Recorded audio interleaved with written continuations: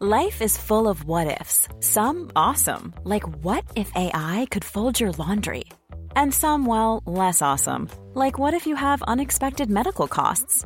United Healthcare can help get you covered with Health Protector Guard fixed indemnity insurance plans. They supplement your primary plan to help you manage out-of-pocket costs. No deductibles, no enrollment periods, and especially no more what-ifs. Visit uh1.com to find the Health Protector Guard plan for you. Hey, I'm Ryan Reynolds. At Mint Mobile, we like to do the opposite of what Big Wireless does. They charge you a lot, we charge you a little. So naturally, when they announced they'd be raising their prices due to inflation, we decided to deflate our prices due to not hating you. That's right. We're cutting the price of Mint Unlimited from $30 a month to just $15 a month. Give it a try at mintmobile.com/switch. $45 up front for 3 months plus taxes and fees. Promo rate for new customers for limited time. Unlimited more than 40 gigabytes per month. Slows full terms at mintmobile.com. Honestly, in a show that's as wibbly-wobbly as Doctor Who is it any surprise that foreshadowing is extremely common? But to be fair, that doesn't mean it's always obvious. I'm Will for Who Culture, and here are 10 clever moments of foreshadowing you probably missed in Doctor Who. 10. Everything is dangerous. Poor old Danny Pink really didn't have much luck during his time on Doctor Who, with his tragic military backstory, his bumpy relationship with Clara, and ultimately his death, which came about when he was struck by a car while crossing the road. It was a shocking moment, because no one expected him to die so suddenly, let alone in such a quote-unquote boring manner, as Clara describes it. And yet, eerily, Danny's death was actually foreshadowed by the 12th Doctor a couple of episodes earlier, in a quick line of dialogue from Kill the Moon. While traversing the surface of the moon through the episode, Clara expresses worry at how dangerous their current situation is, mainly out of concern for Courtney, a young schoolgirl who is tagged along on this particular adventure. In response, the Doctor reminds her that everything in life has the potential to be dangerous, citing scenarios such as eating chips and crossing the road. In the moment, the Doctor's response just seems like his typical nonchalant, jokey attitude toward any sort of peril. But in hindsight, it was clearly a deliberate piece of foreshadowing for Danny Pink's untimely end. 9. The Daleks behind the curtain. The Doctor's greatest foes made their long-awaited return in the first series of the 2005 revival, with a lone Dalek squaring off against Christopher Eccleston's 9th Doctor in the 6th episode, aptly titled Dalek. Then, in the 2-part finale, a plot twist revealed that an entire legion of Skaro's finest had somehow survived the destruction of the Time War, with the Doctor and his allies forced to take part in a series of deadly game shows as part of a Dalek scheme. Now, there aren't many clues throughout Series 1 that hint at this behind-the-curtain Dalek presence, but a subtle, rather brilliant one was hidden right at the start of Bad Wolf, the first episode in the 2-part finale. After the 100 years later title card, the Doctor bursts out into the main room of the Big Brother house. Here, look at the wall on the right-hand side of the shot to see some paintings hanging on the wall. Paintings that just so happen to bear those iconic Dalek bumps worn on the outside of each of the Daleks' metal casing. While this sort of thing might seem obvious when someone points it out, it really isn't obvious at all while watching the episode normally. Our attention naturally focuses on the Doctor, making any other details in the frame easy to miss. 8. Amy Pond the Pirate. The Curse of the Black Spot is a meaningless throwaway episode overall. It doesn't really contribute to anything in the ongoing arc of Series 6, and its plot is so thin that the Boatswain, one of the supporting pirate characters, literally vanishes midway through, only to re-emerge at the end with no explanation. It's a fun episode though, with several memorable moments scattered throughout. The best of these being a scene where a no-nonsense Amy Pond brandishes a sword at the Doctor and Rory's pirate captors, scaring them half to death. As it turns out though, this moment isn't as throwaway as the rest of the episode that surrounds it. It's actually a neat piece of foreshadowing for the 10th episode of the series, the phenomenal The Girl Who Waited. During that episode, Amy is trapped in a faster time stream, forcing her to live in the Two Streams facility alone for several decades. She has to fend for herself and fight off hordes of sinister handbots, and in doing so, she relies on her favored weapon, a weapon that the Curse of the Black Spot established her affinity for, a sword. It's a subtle bit of character character work that connects the two episodes, retroactively lending Amy's piratey antics more weight than they initially seemed to have.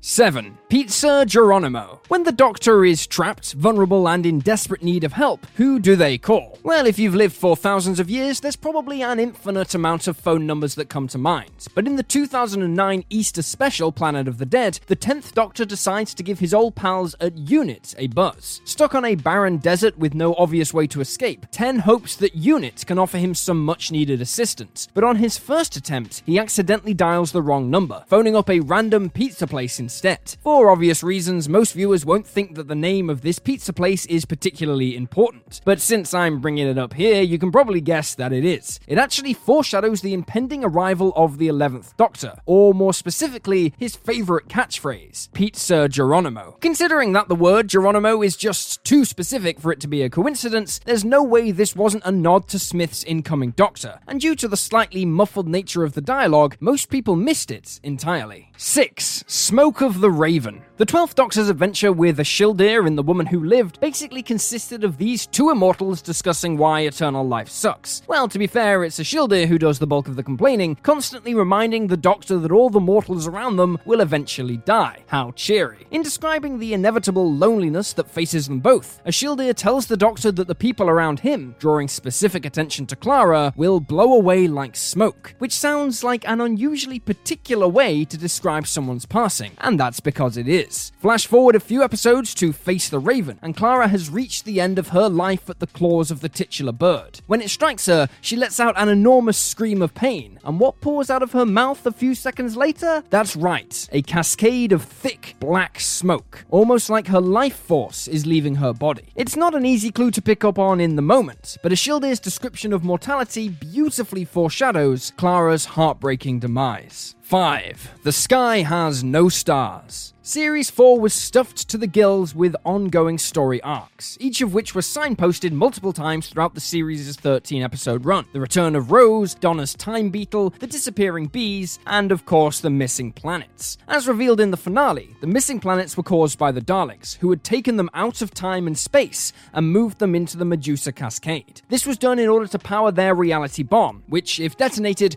would destroy planets, solar systems, and galaxies. Every ounce of matter in the multiverse. In other words, the stars in the sky would start to disappear, an ominous scenario that was sneakily foreshadowed in the previous year's Christmas special, Voyage of the Damned, where an excited Astrid Perth, upon taking a quick trip down to the surface of the Earth, points to the air and proclaims, "Look, no stars in the sky." At first, it sounds like she's referring to a simple cloudy evening, but on reflection, this was clearly an early hint that the reality bomb could have already penetrated certain corners of the multiverse, as later seen in Season 4's Turn Left, where the stars begin to vanish from the sky right before Wilf and Donna's eyes. 4. Famous last words. In typical spy movie fashion, Series 12's opener Spyfall was chock full of misdirection and double-crossing, most notably with the reveal that apparent good guy O is actually the latest incarnation of the Master. While many fans had predicted that he was the Master before Spyfall even aired, he'd been a popular pick to play the Doctor for years, this twist revealed was cleverly signaled with the episode itself, in the surprised reaction of Stephen Fry's short-lived character C at the moment of his death. Right before he's struck with a lethal bullet, C is telling the 13th Doctor about the possibility that corporate bigwig Daniel Barton is a double or triple agent working for an evil mastermind. He's unable to finish this thought, however, slumping down on his desk after uttering his final word, "Oh." At first, it seems like a perfectly normal reaction to, being shot in the neck. But here, the word "Oh" also has another meaning. As we learn, Barton has formed an alliance with the Master, whose secret spy codename is, of course, O. In other words, C's final utterance works both as a surprised exclamation and an answer to the question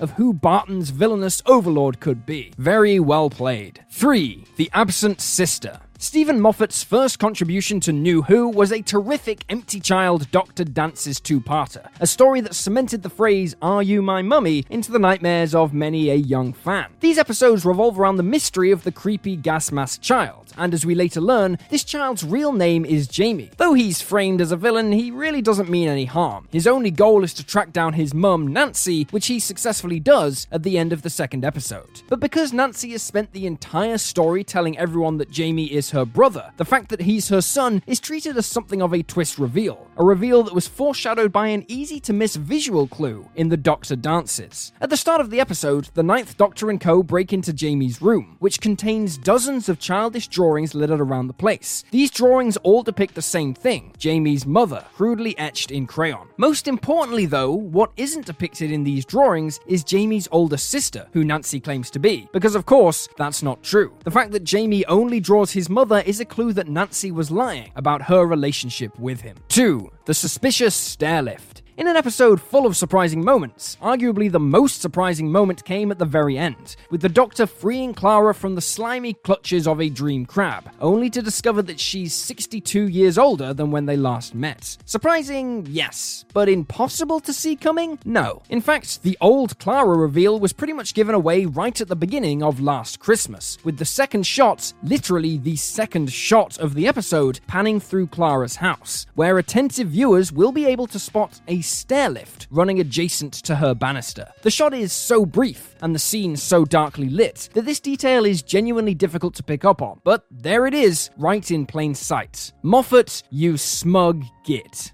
1. He will knock 4 times. The 10th Doctor had quite a lot to worry about during his final few adventures. Cybermen in Victorian London, ravenous armed stingrays patrolling a barren desert, deadly drops of water, and of course, somebody banging on a door. Indeed, the end of Ten's life was prophesied to occur when an unknown individual knocks 4 times. A prophecy that eventually came true when lovable companion Wilfred Mott quadruple tapped on the glass of a radiation booth. It's one of the best twin moments in the show's history. And just to make the payoff even better, the whole 4 knocks thing was actually foreshadowed in an episode from over a year earlier, Series 4's chilling horror classic, Midnight. Here, the Doctor does battle with a mysterious, powerful creature that repeats everything it hears, including random sounds. At one point, the Doctor bangs on the door to try and get this creature's attention, and sure enough, it copies him perfectly, matching the rhythm and number of his knocks. And how many knocks is that? You guessed it, 4. Showrunner Russell T. Davies would have undoubtedly been looking ahead to the 10th Doctor's exit while scripting Midnight, and it's hard to believe that such a specific moment was anything other than a cheekily placed piece of foreshadowing. In fact, even the BBC's official subtitles call attention to this one.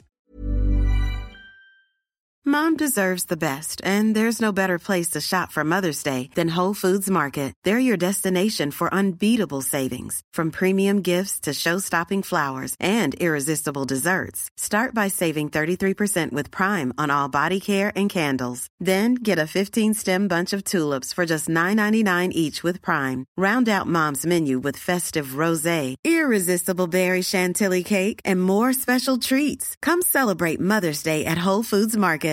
Hi, I'm Daniel, founder of Pretty Litter. Cats and cat owners deserve better than any old-fashioned litter. That's why I teamed up with scientists and veterinarians to create Pretty Litter. Its innovative crystal formula has superior odor control and weighs up to 80% less than clay litter. Pretty Litter even monitors health by changing colors to help detect early signs of potential illness. It's the world's smartest kitty litter. Go to prettylitter.com and use code ACAST for 20% off your first order and a free cat toy. Terms and conditions apply. See site for details. Even when we're on a budget, we still deserve nice things. Quince is a place to scoop up stunning high-end goods for 50 to 80% less than similar brands. They have buttery soft cashmere sweaters starting at $50, luxurious Italian leather bags, and so much more. Plus, Quince only works with factories that use safe, ethical, and responsible manufacturing. Get the high-end goods you'll love without the high price tag with Quince. Go to quince.com/style for free shipping and 365-day returns.